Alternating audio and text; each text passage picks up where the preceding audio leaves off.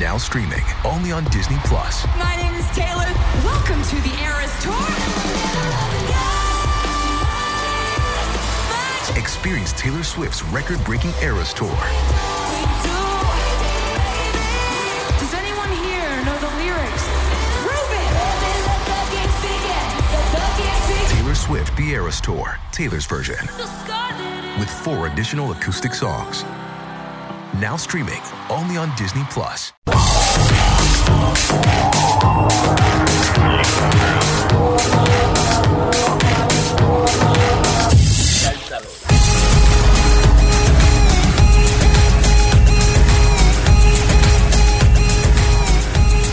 Welcome to Beltalowda, the officially unofficial podcast for The Expanse on Amazon Prime. I'm Jim. I'm Aaron. And today we're talking about Season 6, Episode 2, titled The Azure Dragon. Aaron, I don't know about you, but I enjoyed this episode. Oh yeah, I enjoyed this episode a lot. It's becoming clear to me that this is going to be a very movie-like 3-act structure, or at least that's what it seems like. Because, the one thing that impressed me in my rewatch of The Expanse is, like, what a fucking momentum this show has. And that, like, almost every hour they're managing to have, like, fairly big cliffhanger. Like, oh my God, what's going to happen next? This season, it doesn't seem like they're doing that. It seems like it's very much conventionally like an arc. Like, it wasn't a cliffhanger. We knew what Avasarala was going to suggest. I mean, not exactly, but like... Yeah, I don't think they gave you enough information to really know. Yeah, but I mean, like, they got the fucking spotter ship. They got the Rocinante with their small crew. They got Bobby Draper walking tank. Like, they're his intelligence crew. These pieces fit together in a certain way, right? Yeah, exactly. And at the end of this, like, it's a little bit of, it's not really a cliffhanger. It's the villain reacting to the thing that happened in the first act and saying, oh, well, we're going to have Empire Strike, we're going to have a Inaro Strikes Back kind of situation when the Belters or when the Inners try to retake Ceres. So it's like, it's not a cliffhanger. It's just handing the ball off to the next act. Yeah, so that's not a criticism. I mean, that's just like, that's a pretty classical structure. But I thought it's real good. Like they're finding ways. Like the crew is starting to like deal with their shit. The stuff that they're dealing with made a lot of sense. I really liked, I guess when Naomi had the panic attack going out, like that makes a lot of sense after her, adventures on the Chainsmoker last year.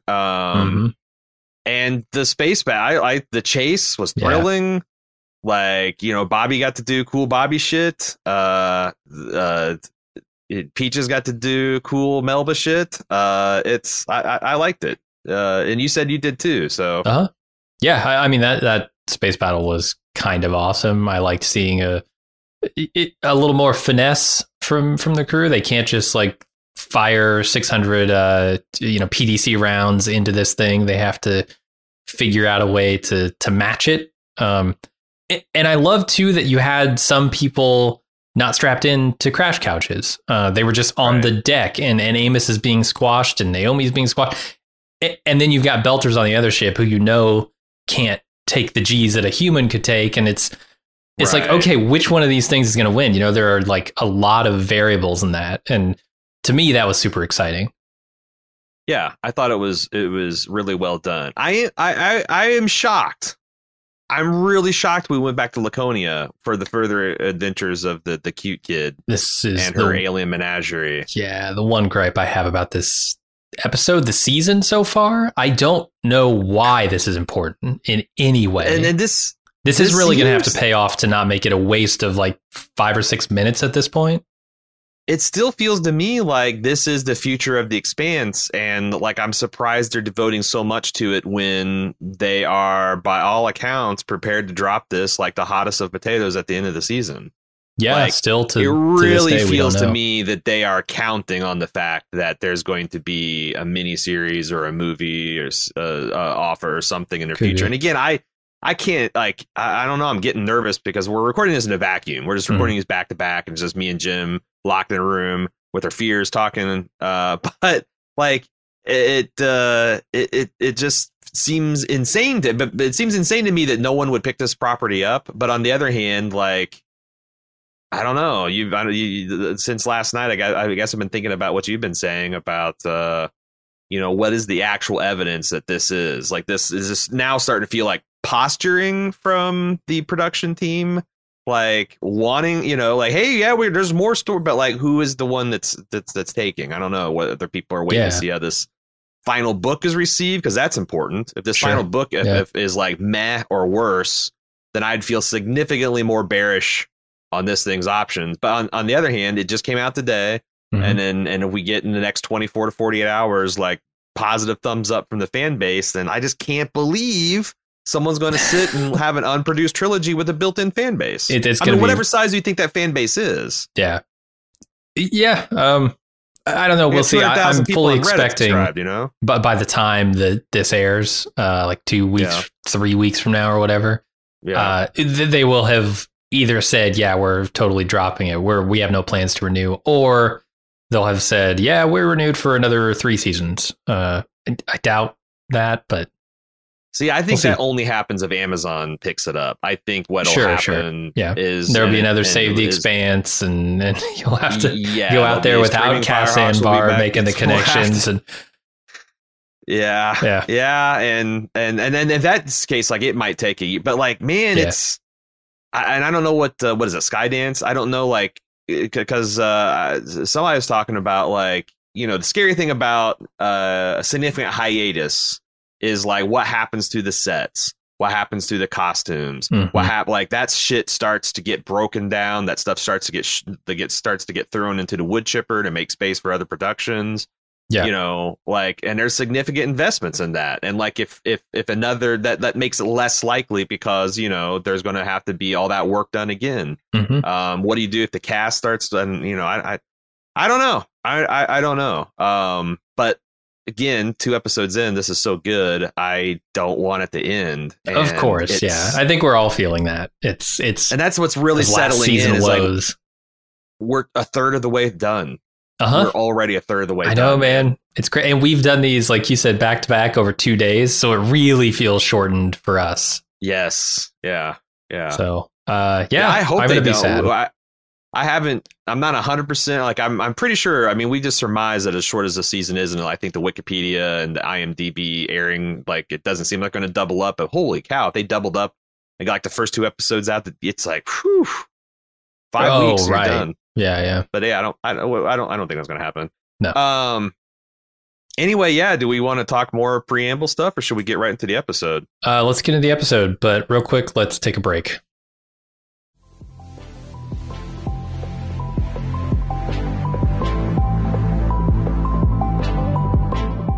Commission podcasts are an awesome feature here at Bald Move that allows you, the individual listener, to decide what we talk about for a single podcast.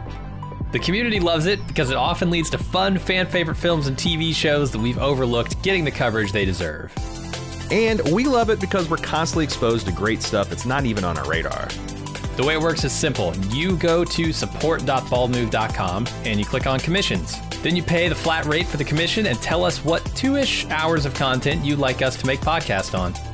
Then we'll contact you for details, advanced feedback, and any dedications you'd like to make.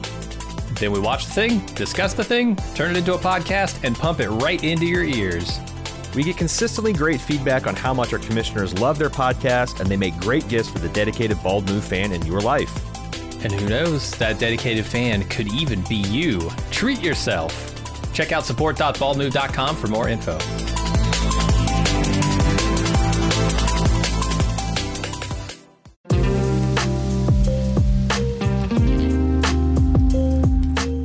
We try to make it super easy to support making podcasts at Bald Move. Just join the club.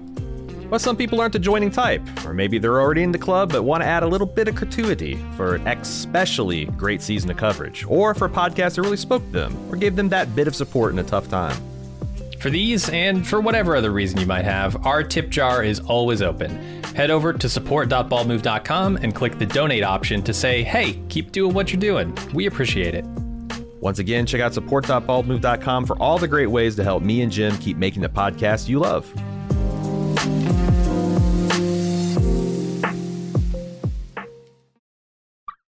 Okay, this week's episode begins with the further adventures of adorable little girl from Laconia having quite frankly terrifying experiences with completely alien life forms, totally unsupervised. My dad reflexes and instincts are completely on overdrive and it's killing me. What do you think of this scene, Jim? I don't know what to think of this scene, man. It's not a bad scene. It just doesn't feel like it's doing anything. Like it's introducing a new character on a strange planet, and that might be exciting if I felt like it were going somewhere, but how is it connected to anything else that we think is going on Laconia? How is it connected to proto-molecule stuff? Like what are they doing with this? Because they're spending an awful lot of time on this girl kind of trying to understand the wildlife of this planet and help the wildlife of this planet. There's some message there that I'm just not getting. There's stuff in the background happening for sure, but like sure, let's talk about parents, the foreground first. Like, you know, I was wondering, like, what are they going for last week? Is this like some kind of War of the Worlds? The girl coughed on these things, now they're going to die. I don't know why I didn't think about it's the food she fed, you know, and her mom and dad have to explain. I think that's laying groundwork for probably some kind of alien thing. But again, that seems like why season 7, you know, a hypothetical, fantastical season 7. There is some stuff. There's some dialogue where the dad breaks in from the girl's hysterics about killing these sunbirds or whatever they're called. It says the soldiers have called a meeting. All settlers have to attend. The mother then goes off camera again, and this is all in the background. I had to crank my TV up to hear it. We have nothing to do. The mother says, but we have nothing to do with whatever they're building up in the orbit. And if they want to help, the least they can do is open up the comms relays to let us know what's going on back home. So let's watch the parents for 6 minutes in a 43-minute episode. Let's do that instead of watching this little girl. That tells us a couple things. Like there is, you know, that we knew this last episode, I guess, is that the Marco has shut down communications through the ring gate. We now know that this is going both ways. And the colonists on these other planets know about it. So and they know about what's being built, but they, like, you know, that's one thing I was wondering is, like, is everyone on Laconia like on mission as the fucking captain that wanted to, you know, give his subordinate 50 lashes for having a bracelet that reminded her of his mother? You know, like, they all that crazy? It doesn't seem like it. It seems like there's just a lot of scientists and civilians on this Spartan super Martian soldier program, which I think is interesting. But again, I'm with you. I don't know where it's going for. Going. Yeah, to. I mean, it's got to be doing stuff that's in books 7, 8, 9 somewhere, and then they are going. I mean, none of this stuff is in book 6.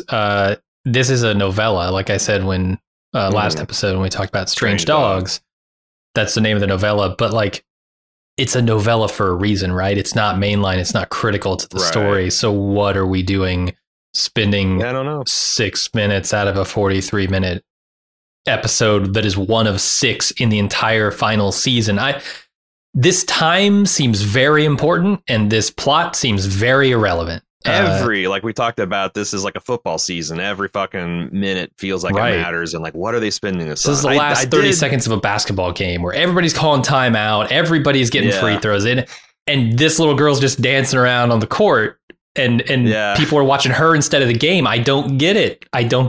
What's happening? I did like when she was running pell-mell through the forest with the dying bird in her hand, her stepping in front of the armored golf cart. And this guy's ADR, hey, watch it, kid. It sounds like some guy, you know, like I don't know, a sitcom set, and you know, a kid is running out, honk. Yeah, what are you trying to walk here? Like, it's this close to I'm walking here, scene on an alien world. It's a first for humanity. The other thing is, like, I just can't get over, like, this seems just so menacing. Like this girl turning her back on this giant frog thing. And it's creeping up on her. I'm like, what's this going to eat her? It's just going to fucking eat her whole. And then it eats the other. So it's carnivorous. But like, I don't know. Is this going to be like, are they telling a story of a complete biome collapse? Because she's going to feed this thing tainted meat, and it's going to fall into the ocean and get swallowed by whatever the version of shark. It's just going to fucking just destroy the Laconian biosphere. Do they care? Because the other thing is apparently good question. None of their life chemistry is compatible, so we can't eat any of them for food. They can't eat any of us for food. Like it's I thought that stuff was interesting, but I'm just shocked. I thought carbon-based life would have a lot more things in common as far as what they can put in their mouth. I would have too. Like clearly, it's carbon-based because the atmosphere is breathable by humans. So you kind of are going to have similar organisms developing, I would think. But what do I know? Yeah, I don't know either. But yeah, I'm curious because apparently this is just going to be the intro of every episode is what I'm going to guess is going to happen from here on out. So little girl, we'll wait to see here. It feels like a serial though, like a short that opens up a feature, you know? Yeah. And maybe it'll come around. They got 4 more episodes. So this is true. So Rocinante gets more fuel, more food, more water, more bullets from a UNN supply ship. And also a surprise mission specialist. If you fell asleep in the last 5 minutes last episode, you might be surprised, but we're not. One former Martian recon Marine, Roberta Draper, reporting for duty. Yeah, that wasn't the biggest surprise to me in this episode, because of course we kind of saw that coming. This scene's biggest surprise, Holden calling Clarissa Mao Peaches. I was not joking about this less than 1 day ago. I was joking about how Holden would never call her Peaches. They are so far from that. There's no possible way. And then here it is, very next episode. For me, the same evening, because I watched this last night, here is Holden calling her Peaches unironically. You're like you're like the meme of the guy eating a bowl of cereal. He's never going to call her Peaches. Next frame, spitting it out. Yeah, right. And the way they played it was funny too, because Holden's like it's like like dirty laundry falling out of his mouth. Like he kind of like Peaches, like he can't believe he's saying it. I couldn't either. It was wild. I mean, why? There's the option of calling her Clarissa. Yeah, Claire. Claire. Call her Claire, like everybody else did. Yeah, Miss Mao. There's lots of options besides Peaches. And I think that's the other thing is that kind of surprised him. He like wins like fuck. I've heard nothing Peaches the last 6 months. True, it's pretty funny. True.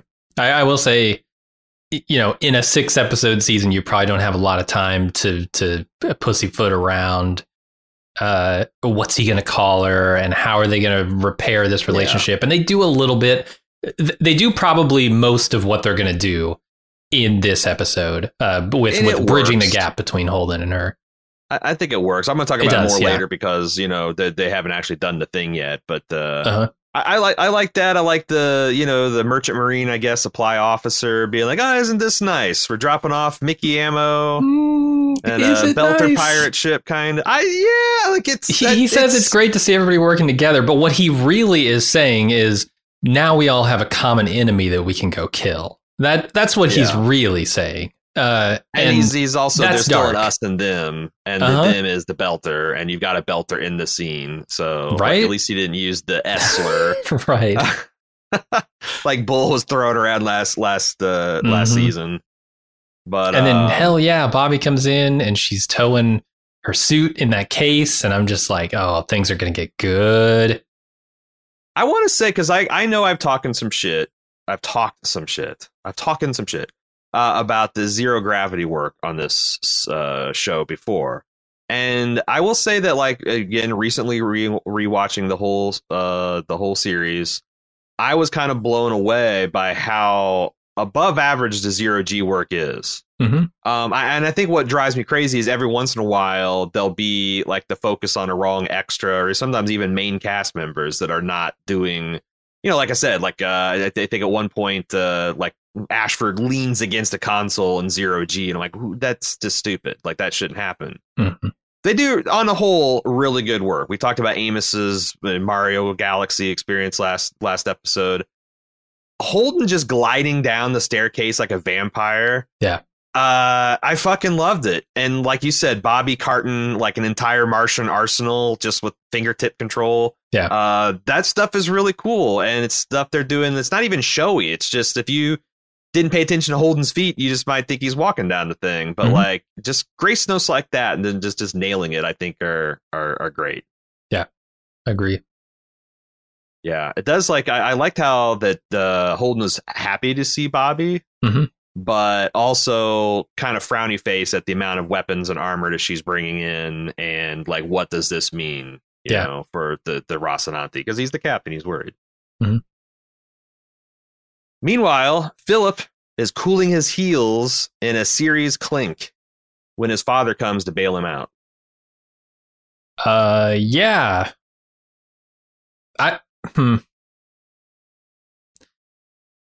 There's a conversation here between Marco and Philip. One that looks like it might not have happened if things didn't go exactly this way. Where Marco is essentially saying to him he's an embarrassment.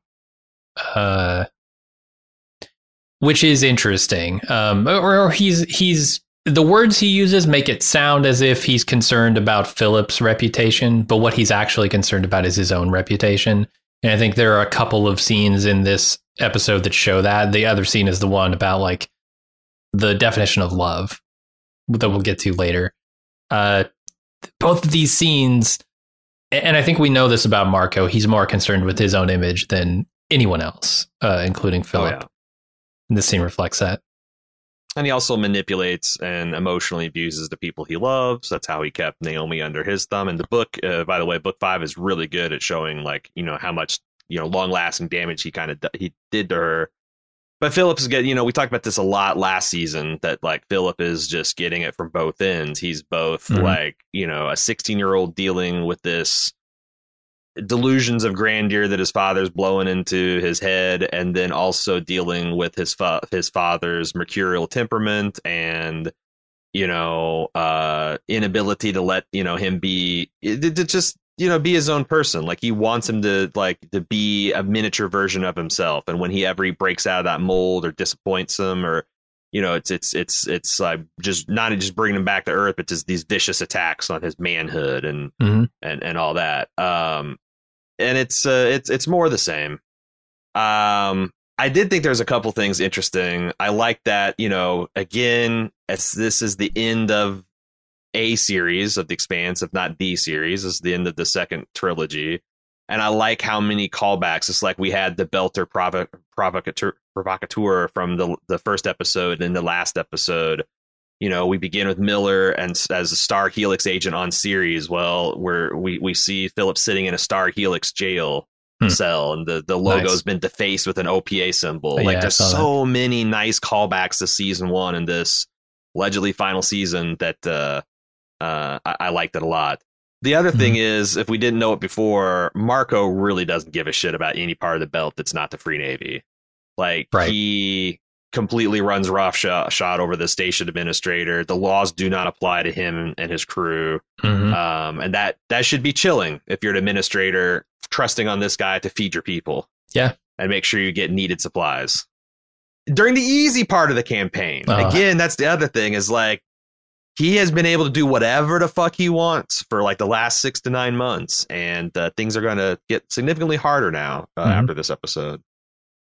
But yeah, I don't know. And that's the other thing, is like, I feel like there is also some daylight between what he says to, like, about him and Sin, how like, oh, we drank and we had someone different every night, but every morning we were back on the line because there was nobody. And then I think someone else is telling a story about, you know, in the old days when he's actually talking to his lieutenant. He's saying back in the old days, like, they would sleep through their shift on the line because they were so he's like bull. And this is common to parents like you. And I think it's a mistake to offer yourself up as a paragon. When I was your age, I did everything right and you're stupid. You're doing everything wrong. Bull fucking shit. Yeah, that's never the case. So there's a little bit of the big heaping helping of that if you're paying attention to the dialogue of him bullshitting his own son about how awesome he was back in the day. And it just makes Philip feel inadequate. I mean, I feel like that's the performance we're getting out of this kid at the end of the scene. So Bobby briefs the crew of the Rocinante on their new mission. And afterwards, Holden expresses some of his fears he has about the ring eating Martian ships. Yeah, several Martian ships have disappeared. It's not just the Barkeith from last season. It's several, according to Bobby. And I guess we'll get more information about that. Bobby's going to get her get Holden some intel. That'll be good. Although they get a lot of intel this episode. Yeah, and I also think that like there's also I think room because I think what Bobby's saying about like we just assumed a lot of these were rogue Martian ships that went to slink off the Marco. I bet that's what a lot of them are. Like I don't think that literally every one of the ships that like the Mars is tracked is going to be eaten by the thing. But it does make you wonder. Why is the ring gate selectively eating some? Why is it not just like eating all of them that go through a certain gate? Why is, like what is going on that's maybe increasing the activity? There's a bunch of questions I had in my mind. Yeah. No, I hope we get some answers. We'll see. It's interesting the scene where Bobby's briefing the crew. It's a war between the crew's kind of war-weary cynicism and Bobby's kind of like recruiting poster, right? Rah rah rah. I think the truth is a little bit in between. I think Avasarala, as just watching through the series, that's one of the things that really brought Avasarala down in the early seasons is that ill-fated strike. There's definitely the crew Rossadante, the wild cards. The people just go around pushing buttons and fucking shit up in the solar system. Like if you hear that they tried some daring raid on some Marco facility and they got their ass blasted, that's just a Rocinante. If it's a crew of UN Marines going in there and getting spanked, then it's like it's another failure of the Earth government, right? So. Yeah. And that's good politics, honestly. You can't have Earth falling apart at a time like this, so you need them to have faith in the government, or it's just going to, whatever death toll, whatever starvation, whatever kind of lawlessness and loss of life is just going to be 10 times greater if the churn really sets in, Oh yeah, mother of all churns. Yeah.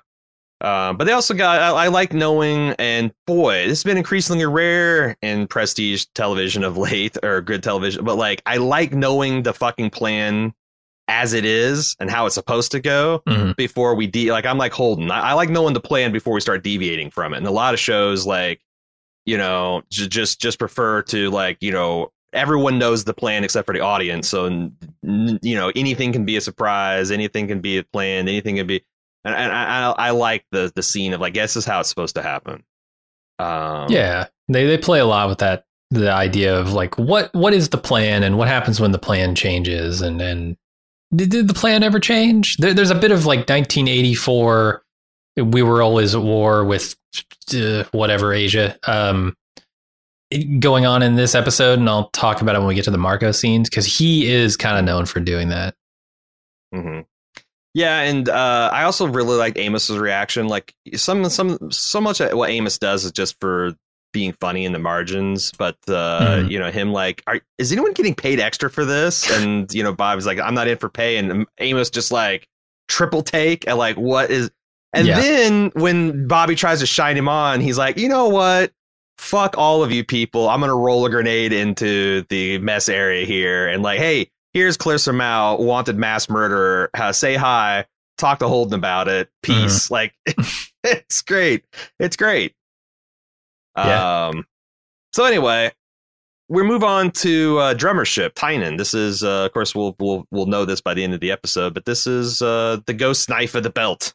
This is Ashford Kloss's famous. This is Blackbeard's ship, this the Queen Anne's Revenge. This is a storied ship in the belt, and they really sell that in this episode. Drummer's forced to meet with a quite Lando Calrissian type figure, Liang Walker, on board his ship to Irizami, having no safer option to get her wayward crew member Michio off her ship.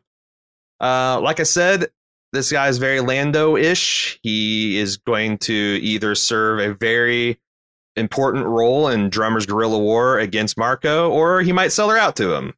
And I just hope he has the common courtesy to act real bad and mutter things like this deal keeps getting worse all the time while he's doing it. Sure. And his Scottish belter. I don't know what his accent is. There's a little bit of some Sean Connery-esque thing going on there too. A little bit. Yeah, a little bit. I liked it. I didn't have a problem, but I assume this guy's a character in the book. Yes, no. Really? Okay.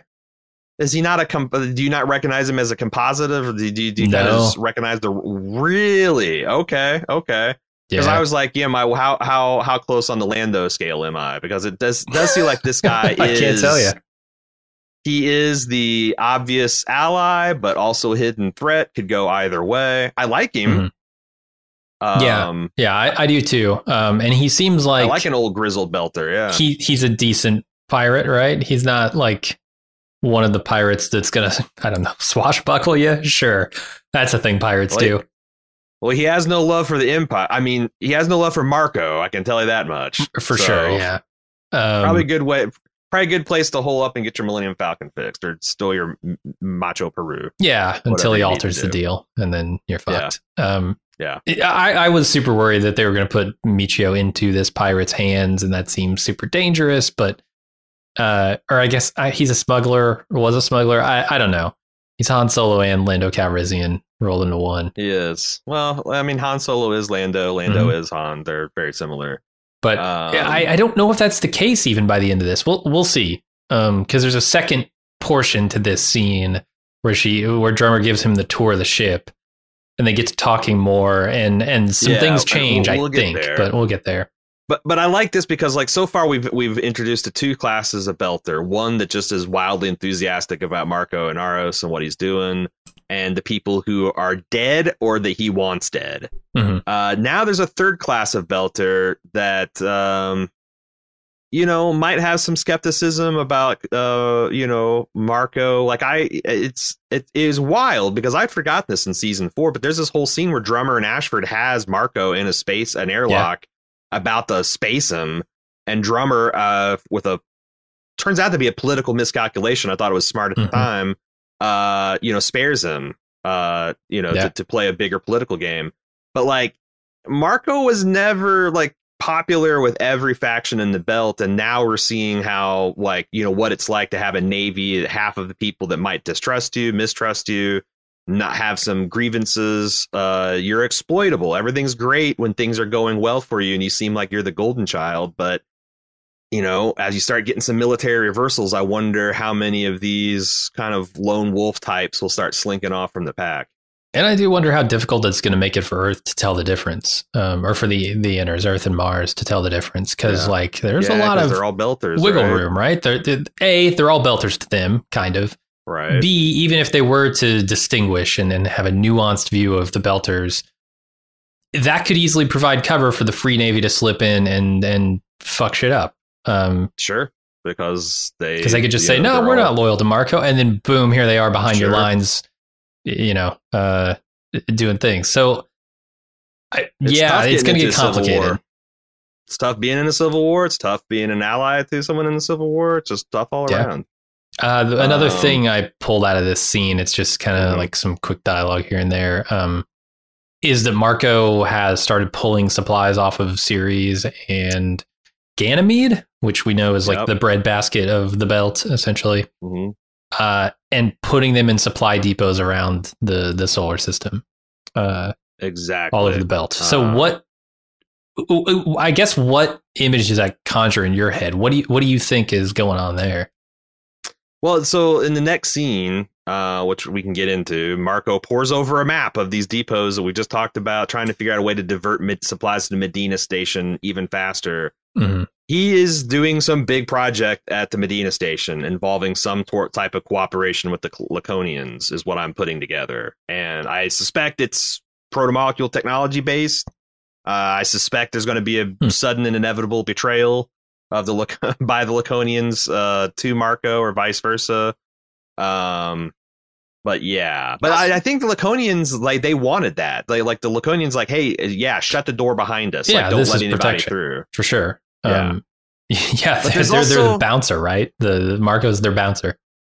But I remember that scene of in the last season of Expanse where the Martian admiral that ends up getting eaten by the gate was talking about the unique defensive position of the gate and all that. And I don't think that was all to set up the final the battle to take the ring, which in the books is a political coup. Like Marco just gets some insiders in there and they just take it from underneath Fred Johnson. There's no battle for it. Right. yeah, I'm not sure what the fucking Martians' plan was. It seems to me, if I was guessing, that they wanted to be shut off from everything else in their system with Kodazar. I think that's the name of the psychotic or sociopathic scientist that's a protomolecule specialist. Mm-hmm. While he builds them a whole bunch of outlandish future weaponry and build them up into the Mars that they always wanted to be, this tough, indefeatable or invincible military force. And then they go take the gate and reclaim the system by force. Which I guess Marco is just hoping that when that happens, they don't turn on him. Because that's a very short-sighted play for Marco if he's willing to protect them without any real leverage. Like once they build those protomolecule ships, we saw one. That thing doesn't look like it could be challenged by anything Earth's got, let alone the belt. Probably not. It's so huge. Yeah, it's so huge. Like it seems short-sighted to just think, yeah, we'll protect you while you build this massive army, and then please don't use it on us when you come back. Yeah, and I always thought it was telling the scale of the ring. Like I'm thinking, like like we've got Panamax class merchant ships, and they're called that because they're exactly as big as what can fit through the Panama Canal. That's essentially a hard limit on how big ships can be, unless you're just running like something from Japan to California back. Sure. The rings are fucking huge. Like massive. I remember watching when Medina Station going through, me and Jack, and there's a close up of Medina. Well, I guess at the time is the Behemoth. And I'm like, man, look how big that is. And then they go and do a wide shot, and it's just like it looks like a soda straw going through an extra large Taco Bell cup. Like right. The size of ship that can fit through this thing. I've always thought that must be one of the final. That in fact that might be the final shot of this season is like just a fucking 90% max size of ship coming through into the solar system, and what the fuck do you do about that? Right. Does Marco have his own protomolecule, or is he stupid enough that he gave all of the belt's protomolecule to the Martians? Maybe he does. I don't know. That would be a thing I would want to split. But also, if he does, he doesn't seem to be using it for anything. Like he he's way behind that can unlock it. The research curve. It's kind of like a bio-terror weapon, whereas the Martian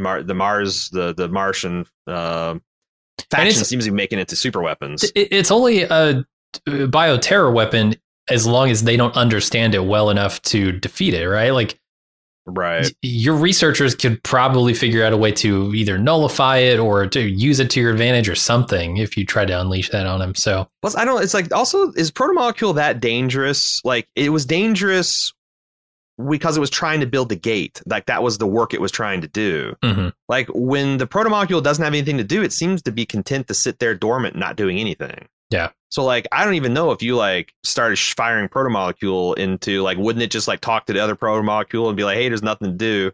Go back to sleep.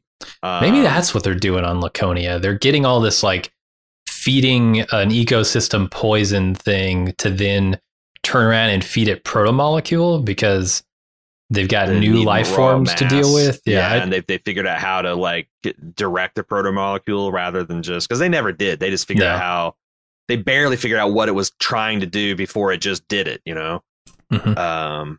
So anyway, we'll see. So that's there's a discussion to Depot, but this also turns into a discussion with his second officer, who you said is Renfield, Rosenfeld. Rosencrantz and Guildenstern. We kind of talked about this before, because she's a rough and tough belter, and she got thrown into a recycler tank, which seems pretty horrific for some kind of. And they talk about like the nature of love.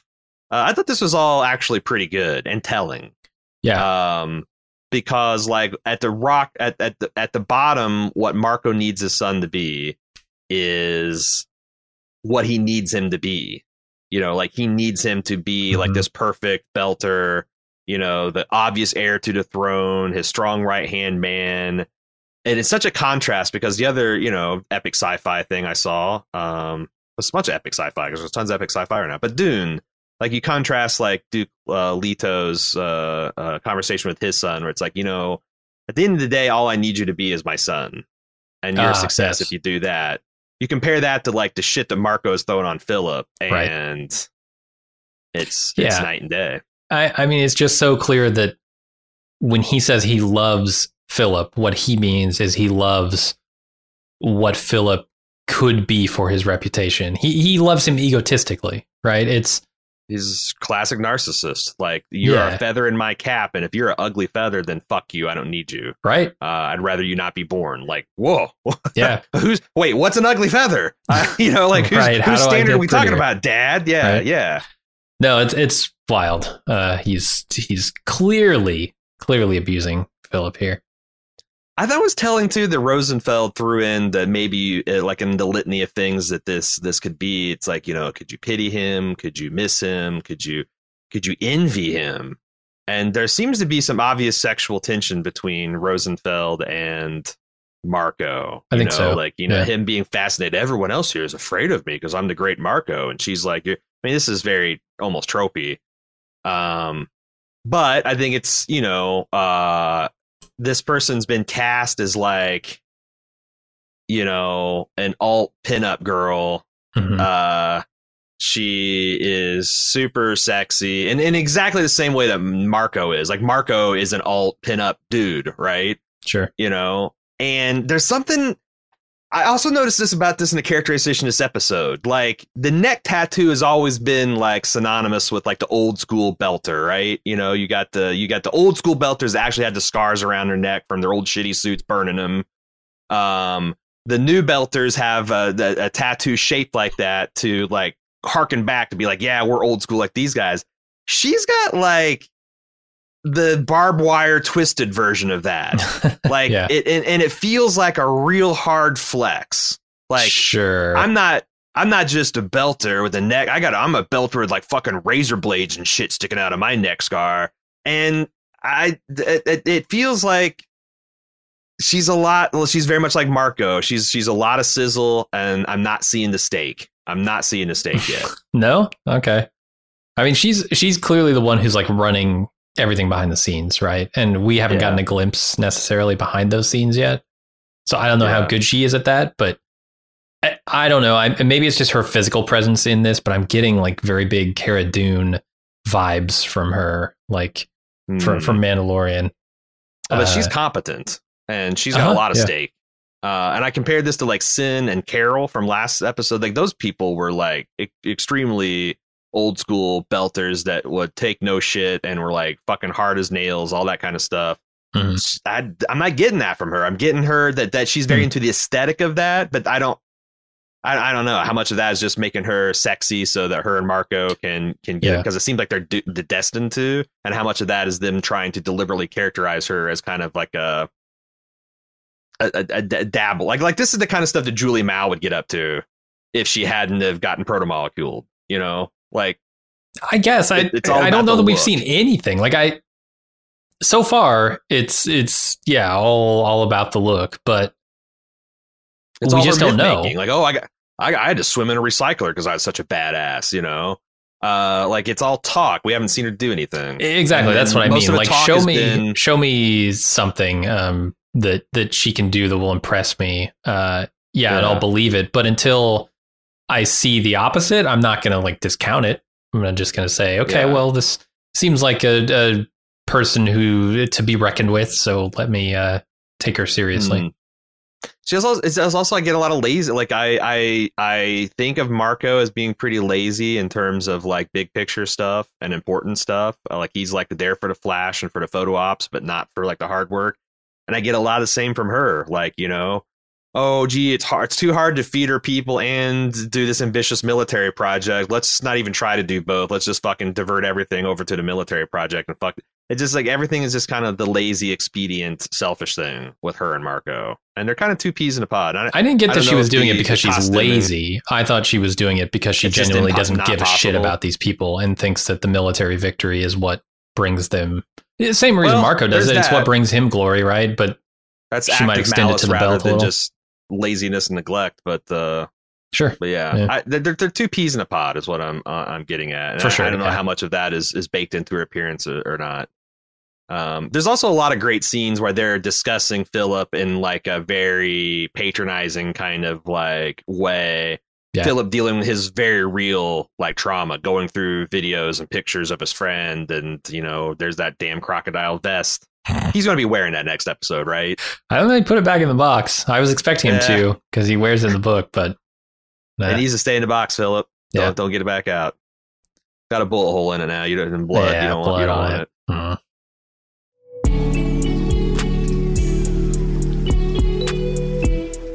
Since the dawn of time, we've been putting clothes on our back that identify us with our people, our group, our tribe. And while Bald Move might be one of the smallest, weirdest tribes out there, transcending all concepts of border, class, culture, and creed, we still have respect for the old ways.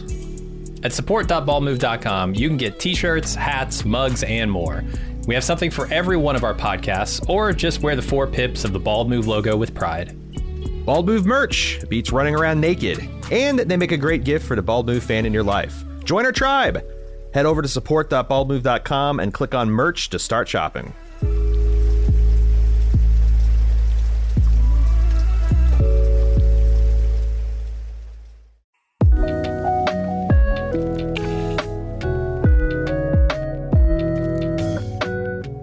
You've been listening to quite a few Bald Move podcasts now, but you're not in the club? Whoo boy, you are missing out.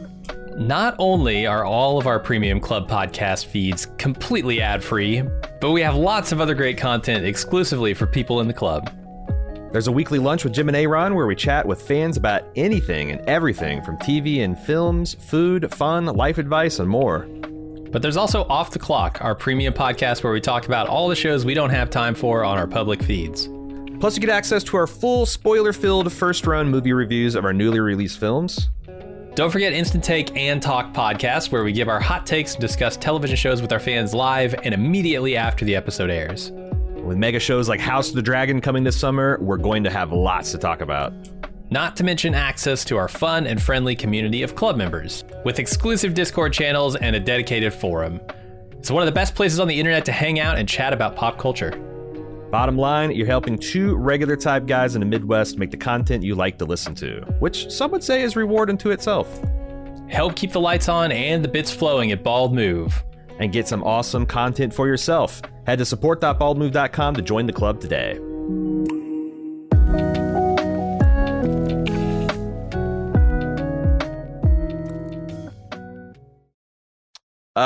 So we move on to Drummer giving Walker a tour of the Tynan, and she tries stoking the piratical fire in his belly. I think trying to convince and or entice him into betraying Marco and robbing him blind.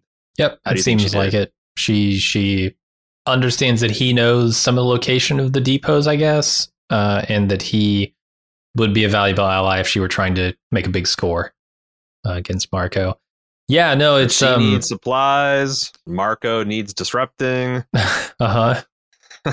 This is Michio territory. This is kind of where I always thought Drummer was going after season 5. The other thing about this is, does this change where Michio is going to end up? Is she going to stay on the ship? Because like, if they go off fighting Marco together and stealing supplies, what's the point of putting her on his ship? That is what we call in this business an arc, Jim. You make this little sheepish girl completely helpless at war to the extent that her family needs to get rid of her to protect her. And then you throw her into a situation where she's going to be in 3 times the danger. And in that crucible, she's going to have to turn into a diamond and you're going to get your macho Peru. But that would be insane. That's exactly what they're saying they don't want to do, right? Like, that's why Drummer is feeling him out here to determine if Michio is going to be in more or less danger if she goes on his ship. No, if I she get determines that she's going to be in more danger, she just won't send her on that ship, right? That would be insane. This is putting the kid that can't dribble from Hoosiers in at the last minute in the semi-championship game, and instead of him collapsing, he sinks the 3 for, you know, it's like, yeah, like, but that's a story that you could tell, you know. I don't know. This is like taking the kid from Hoosiers who can't dribble and saying, oh shit, we're going to be in the championship game. Maybe we should get him on a team that isn't going to be in the championship game. And then you find out that the other team you were planning to ship him to is in fact going to be in the championship game. So right, and he's their star player. Yeah, I get, yeah. So but it does feel why like would you trade him? Arc, maybe the thing was holding her back is her love. Like, she was so afraid of screwing up because it would mean the death of her family, and now she's on a strange ship and she can just be a soldier and not be the fan. Like I think I can squint and see an arc where she turns out to be a badass. That's kind of like, you know, a proto drummer. I don't think she can be drummer in 4 episodes, but no. I mean, like, I'm not pushing the rooting wrong for her. fucking button and fucking up everyone's ambush and plan. Like I think that's the arc that they got her on. Yeah, if I'm drummer, I at least I can put her tell- on someone else's. Put somebody else's finger on that button. But yeah, I can tell you fucking book readers, you love this Macho Peru, and they're not going to let her go. They're not going to let her be disrespected. They're not going to be let her shuffle off into the side of the board. Macho Peru is definitely no Michio Pa. I'll tell you that. I do love a lot of like I consistently love how much Drummer in retrospect loves Ashford. Like, you know, the obvious pride she takes piloting his ship, and the you know it's hard as a coffin nail and twice as sharp, just like Ashford. I miss Ashford. He's a good character. The other possibility here is that Walker is not actually going to go in with him and pirate shit from Marco and hit those depots himself. He's actually just going to keep doing his thing and give Drummer the information that she needs to go do it. And that would make sense to still trade Michio off. Telling you got to get Macho Peru into action, though. She's going to see some action. She's going to push a button. I think we can let her right go. Button this time. And then the last scene of the series is, you know, Drummer coming back, making good on the promise. I'll come back for you. Heartfelt. Macho's just in there knitting socks on Epidus. Mm-hmm. We'll see. Mildly interesting. Let's move on to Philip making final arrangements for the family of his friend that he killed last episode. I don't know what this kid's name. The kid had 3 minutes of horn dog acting, and he got blown away. But that guy, Philip says his name twice in this episode. I can't decipher it because we have no subtitles, and the internet doesn't even know this guy exists yet. So right, yep. It's tough. Like it's tough because I tried to look up, Irizami, like, you know, because I like, you know, looking into the lore behind the names. They usually mean something. Sometimes they don't. Like last season, there was someone named after a school administrator in the LA County school system. Like, so I couldn't find any good solid hits for that. But by the way, if you know what Irizami they're getting at with that, let me know. Expanse@baldmove.com. I'd love to share it with the fan base. But I have no idea what this kid's name is. But I think Philip's trying to do what he thinks a military commander in this situation would do. Try to do right by him, and he's stymied by blonde Nazi poster girl belter Renfield. Ringo. What's her name? Rosenfeld. Yeah. Rosenfeld. Boy, it's going to be a tough one for me to get, apparently. But he runs right up against a brick wall of her not giving a shit about anything. And his effect of like, oh, well, cool, never mind then. And then she kind of realizes like what a monster, and like, oh, this is actually, you know, Hitler's kid. Maybe I should ease up on the dick throttle a bit. And she's like, yeah, months of fuel pellets and a new mining net. That's probably a pretty good haul for a poor Belter family. Yeah, I guess. It seems like a small price for the life of your child, but yeah, sure. I guess beggars can't be choosers. And if I put on my Belter goggles, this is like, you know, I'm thinking about Diogo's origin story of getting chucked out of an airlock because his crazy uncle went after a Martian patrol. And that all started because of their old shitty nets. You know, the whole, you know, the whole thing, you know, that he had to like take all these safety precautions, and Diogo didn't do it right, and it fucked things up. And so like, I guess, you know, it's like a sheep and 2 cows don't seem a lot for a remuneration for a dead child until you're like back in the Middle Ages, you know, and that's like a year's worth of pay, right? So sure, who knows? Yeah, seems like Philip is trying to swallow his guilt here. You know, after his dad and him had a talk. And they show that too with him like composing the death message to the family. Like the first one is Philip, and the second one is Farco, which is Philip's impression of what he. Right. The first one is just Philip. Second one is Inaros. I like Farco. Farco, sure. Him trying to be his dad, the Philip version of his dad. What about Millip? But Millip? Nah, Farco's definitely more Pelter. Yeah.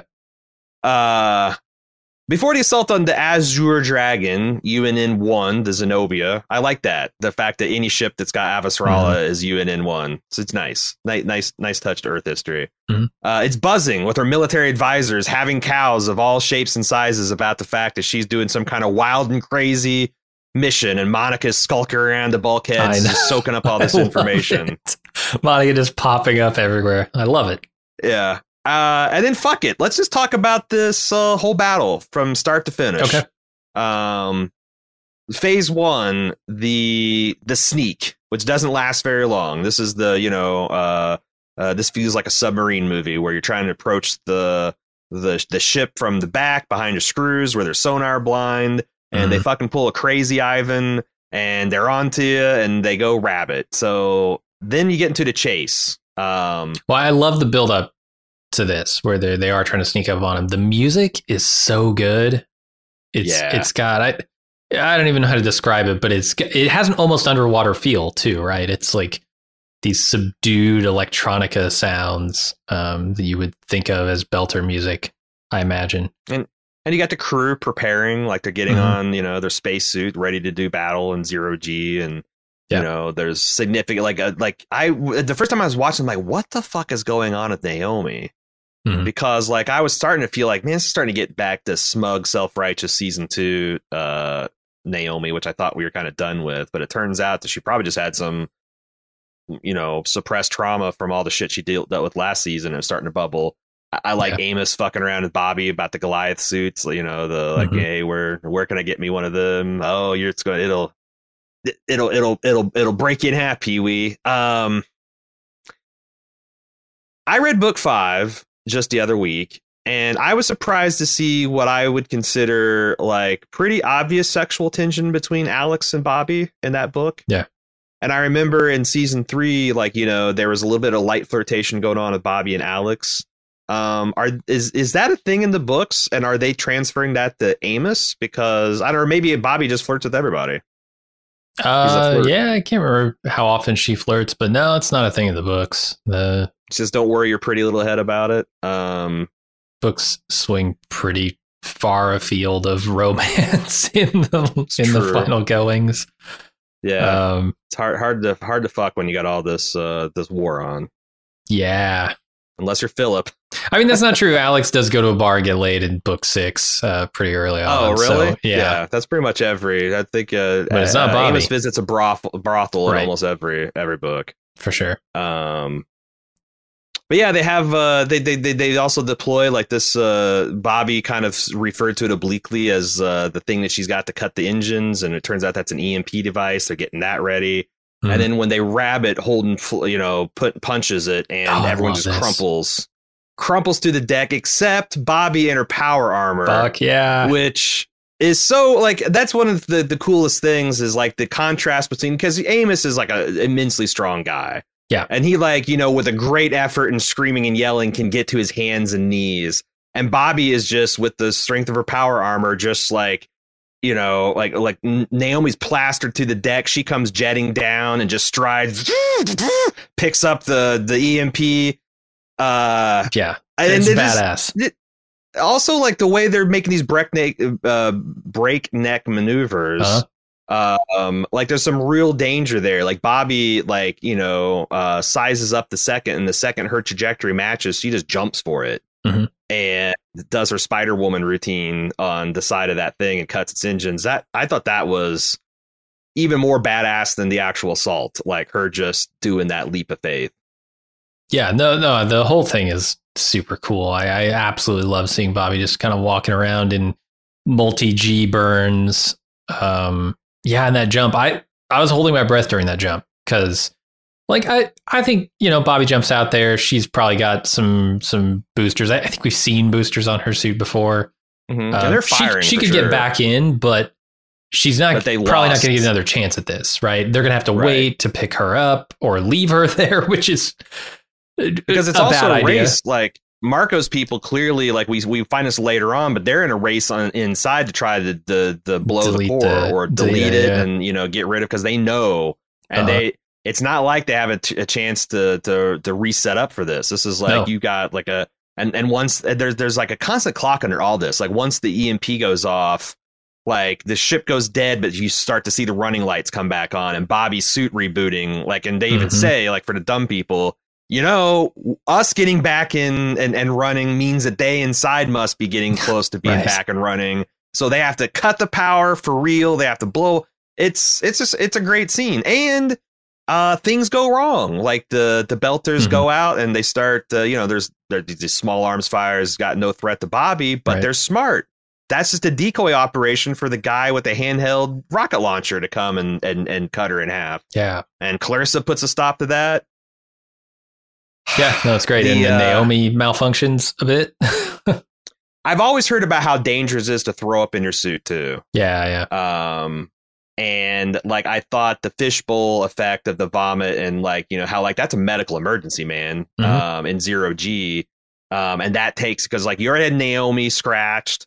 Now, like, you know, Bobby's supposed to be the one that breaches and goes in here. Invincible Bobby. Now it's like Holden and Amos. And I'm like, Jesus Christ, this is the last season. And I don't know what happens in the books. Like, fuck, it's been a long time since they killed like a real main character. Like maybe it's going to. So, like, also, the thing I kept worrying about is that they were going to get the Azure Dragon fired back up and just take off. Because if you look at that scene, like nobody's left on the Rossi. Nobody. Right. I mean, Naomi, I think, is the only. Naomi is on the Rossi. I was thinking, man, they're not going to get these. They're not going to get their people back if this happens. And if you fall off, you hit the drive cone. We see how bad that you get burned like up. That's the radiation to kill you. Like, like if I'm the Belters and I get the reactor fired back up, I just dump it and blow it the sec. So like. Yeah, like I said, I felt the ticking clock, and I found this extremely exciting. This show does action scenes, especially that space action, like them trying to like turn and run and lose it, because like that's the other thing is they know the Ross and I's going to blow them up because if they wanted to, would have done it already. So like they know, like they just have to run, they have to do. Man, it's great. It's a great scene. When Peaches uses her mod, I was a little confused as to why she would use it. Because they don't show like what she's looking at. She just kind of looks over and then uses it. I'm like, well, Bobby just shot the two threats right there. And then she's already dealt with the problem before we even realize there is a problem, which I love that little detail. Off. Right? She goes in and just goes berserk, tears this dude in half, almost literally. And before we even see it. And I love that moment before Bobby even sees it, right? And it was a great, also like Bobby being surprised by this giant red gash in the hull of the ship. Like, I don't know what, like they say it's a rocket. I wish they did a better job like selling that guy as a heavy, like a heavy weapons guy. Like I needed that gun to be like twice as long and bulkier. Because I'm just I need like magnetic mounts. I need shit that you have to like strap to the ship, right? Magnetically and fire. Because it didn't read as an obvious threat to me. Right. But it was a solid plan to have essentially the two Belters sacrifice themselves to draw the fire of the Martian Marine while the third guy comes with a kill shot. And if it hadn't been for Clarissa, which this is the mechanism they're going to use to make everything all right on the ship. Right. But yeah, Naomi makes quick work of the encryption on the hasty encryption on the Azure Dragon, and they get what can only be described as what Holden says. It's a mother lode. Like it looks like hundreds of rocks, green and red. I imagine the red ones are things they've already done, and the green ones are the active ones, but just a shit ton of rocks. The thing is, it tells you exactly which ones have been armed. Yep, and so this is like months, if not years, of effort that Marco has got to keep the Earth pinned down, and now it's all going to be undone. And it's a big turning point in the war, it feels like. So back on UNN-1, the Zenobia, Avasarala gives Monica a very special assignment. Actually, before we move on, we should also state that like the ship is the one that was sending the signals out to actually activate these things. I don't think that Marco can remotely do that. So I think by also taking out this ship or capturing the ship, they've eliminated Marco's ability to throw rocks at all. It's not even like, oh, he could push a button and they could go at once and cause a problem for another week or so. No, Yeah. it's like he can't do anything with these weapons anymore. Yeah, and he'd have to build it all from scratch if he wanted to. While Right, while and the fleet's off the while leash, the right? Fleet is That's the- chasing you down. Yeah, That's the big thing. The fleet is off the leash. and he never had. In my understanding, he never had the numbers. No. Like if Earth and Mars Militarily, united no. with everything they got, that they're going to. But like it's just keeping him busy, and like has he bought his fleet enough time to do whatever the fuck they need to do to win permanently? Mhm. We'll see. We'll see. So back on the Zenobia, Avasarala gives Monica a special assignment, which is a very particular story that she wants told. Oh, that's the description. Yeah. My favorite line of the episode is in this. My favorite 2 lines, actually, where Oh, yeah? Monica tells Christian that she gives a really good guilt trip. That was good. And then Christian responds with, I practice a lot when I'm alone. Yeah. That is such a Christian thing to do, right? Just stare in the mirror and give a guilt trip. That's a consistent. That's a very consistent thing that the show, like the Avasarala, is kind of reluctant. That she's like, back when I was younger, I used to think that this kind of shit was beneath. It's a toilless and thankful work. But then I realized there's only a limited amount of adults in the room, Mhm. and if you're one of them, you kind of have to step up. And that's like, I think she gives her that speech every fucking day, like this is obviously hard. It's a thankless job. She doesn't particularly relish, especially the political things that go along with it. But God damn it, she's the adult in the room, and she's the best woman for the job. She's got to do it. And she passes that buck along to other people as often as she can get. Sure. So Sure. I thought it was nice. It reminded me, echoed to that, I think speech she gave to Holden, because when Holden was starting to whine about it being too tough, or back in season 3, because he went through a brief arc of like, you know what? Yeah, when he was she had just fled the clutches of Mao on the Razorback, and Holden's like, I've tried to do good, and it's all just fucked up, and he just wanted to quit. Mhm. But it's a good speech, and I like the idea. It's funny. Like, I got a kick out of it because, of course, you and I have been working for some months now on this Barry Belt of Christmas that. Everything's gone well. We launched sometime this week, or maybe next week, or last week. Who knows? We conceived it as like, because there's the line where Avasarala, Monica's like, well, you've got people that do this kind of propaganda piece, and she's like, said something along the lines, yes, and if I've got some space herpes or some new thing I want, like those people are fine for it, but I need, and because that's exactly what we produce. Like, this is right pre Marco throwing rocks, the UN trying to induce cooperation amongst the peoples of the blah blah blah. So yeah, what we did is not what Monica's doing. We did the shitty space herpes PSA version of whatever Monica's going to do.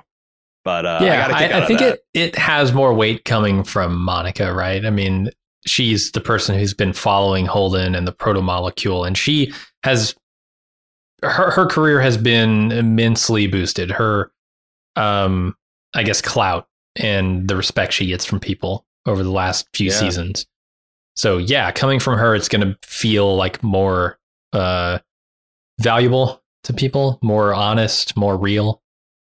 Yeah, you think about like, how much kind of power that certain, reporters get when they're reporting from a war scene, or and she cut her teeth as, the pirate free radio on board the Behemoth when things were going down in the Ring Gate. And she's been like they said, this trusted source of information about like this fair and balanced reporting about what's going on between the Belt and Earth and Mars. And that's a two-edged sword because, like, she points out, it's like, people trust me for a reason, and I'm not going to let you use my good name to bullshit. And Avasarala's like, but I'm not asking you to lie. I want you to tell a full and accurate version of the truth, what she feels will suit her needs, which is like to slow down Marco's war effort. If you can just peel off a few belters and make him feel sorry for Earth rather than, vindicated, justified, then that's going to make Marco's, that's going to make his life a hell of a lot harder.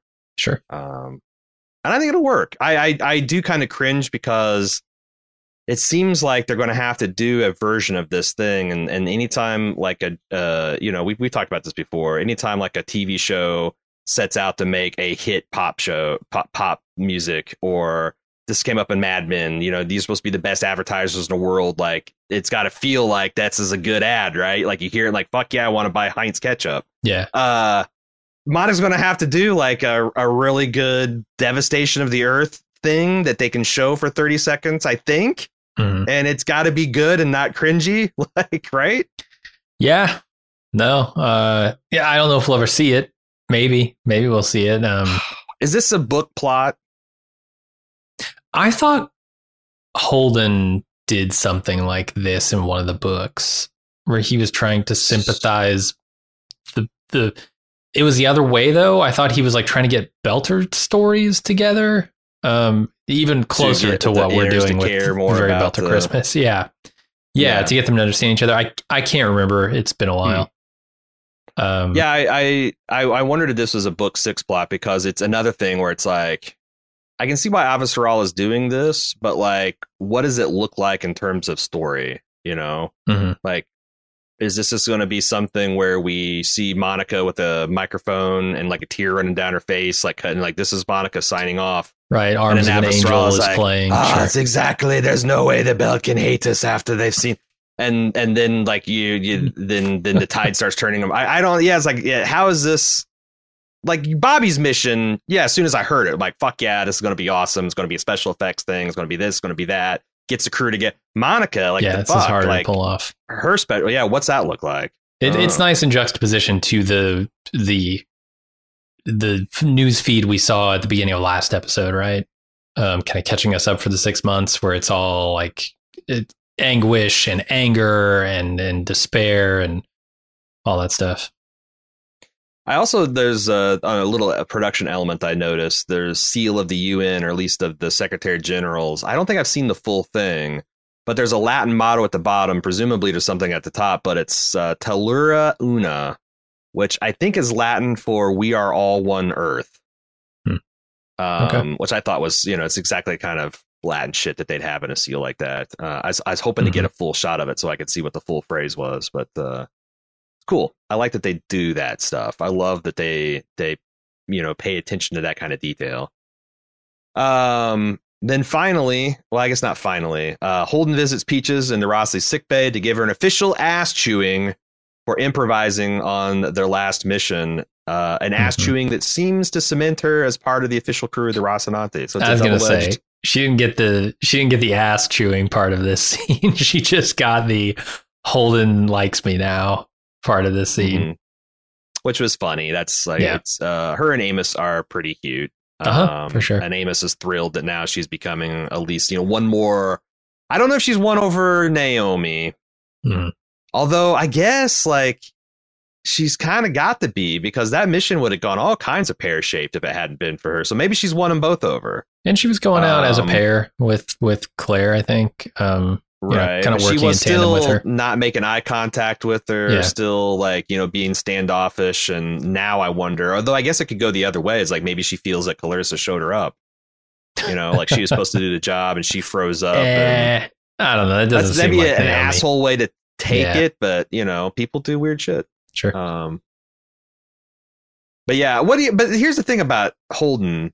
Okay, genius. She radios you to talk about like what should happen. I mean, I'm kind of like, I don't know what kind of ass chewing you give, because like if she'd done anything else than what she'd done, one or more people die. That's the thing. Like, you got to make split second decisions, and you don't always have time to radio back through the chain of command, get them to decide without eyes on the situation. And it's tough. And that's not how this crew always works, to be clear. Oh, no. This is kind of a much more first among equals kind of thing. And yes, you're right. In a life or death situation, they kind of all defer to Holden because mutual assent. But like, we've seen Amos make calls. We've seen Alex make calls. We've certainly seen Naomi make calls in the heat of the moment. And I just, but it doesn't matter, because what matters is she accepts the ass chewing, even though she probably could have bucked against it. And that shows that, she's picking up what I guess Holden's putting down. Finally, our final scene, Marco finds out about the loss of the Azure Dragon and prepares a welcoming committee for the inner fleets that he assumes will be burning to Ceres Station to retake what they see as rightfully theirs. First off, do you agree with this tactical assessment that the Earth is going to be obsessed with getting Ceres Station back? I don't know. Why is Earth so obsessed with Ceres? Is it because of what it represents to the belt? It was a big, like Tyco Corporation spinning that thing up kind of made it. I think it is definitely like if there's a capital of the belt, it probably is that. It's the largest facility, most sophisticated facility. Is it the most within reach? I mean, you had like it is very close. Star Helix being there is kind of like a middle point between Earth and the belt, right? Yeah. And like that's what really separates the inners from the belt is the demarcation line between the inner and the outer planets. So I don't know. I mean, I think if Avasral was playing a smart political game, she would essentially say, we respect the Belters' right for independence and self-organization and Ceres, because even before Marco took it over, Anderson Dawes had taken it over more or less with the consent, like Earth is like, all right, you and Fred Johnson, you're in charge of the belt and we're gonna So like I think the smart play would be to like let the belt, like let Ceres decide and wait for Marco's starvation tactics to set in, and then I bet I bet Ceres welcomes them, like especially if Drummer's at the head of the rescue fleet. I mean, that's what needs to happen. They need to make this a true everybody's in on this, and probably Drummer needs to be the fleet commander. That would be the politically smart thing to do. I don't know. We'll see. I can't say too much. Yeah. I also thought that Marco seemed very scared. Like shocked and scared and like shitting his pants until and it felt like a cope when he started laughing and be like, we've been wanting to battle anyway. Like, you kind of are fucked, dude. That's Marco. Unless you got something real and Medina cooked up, like, yeah. They make that point about Marco, right? In I think it's season 5, Naomi's talking about Marco and how the next plan is whatever happens was always his plan all along, right? We always expected that was just a distraction on the real goal. If the goal works, then it's like it's the result of my brilliant. Yeah, he's always got a way to spin it. Yeah. It was always the plan, but it wasn't always the plan. But now it's always the plan. It is kind of the thing. Like, oh yeah, of course. He jumps from one plan to the next. Because like if they are doing an all-out war at Ceres, that might be the biggest fleet battle we ever see. And like I think this show has talked around a fleet battle a lot more than actually shown it. Like we've seen the beginnings of one, we've seen the ends of one, we've seen like what was going to be a big fleet battle. Going to be huge, yeah. But even then, that's like before the slow capital ships and true. And there's a couple, but like we might get like a full scale fleet engagement, which. That would be pretty sexy, but we'll see. Yeah.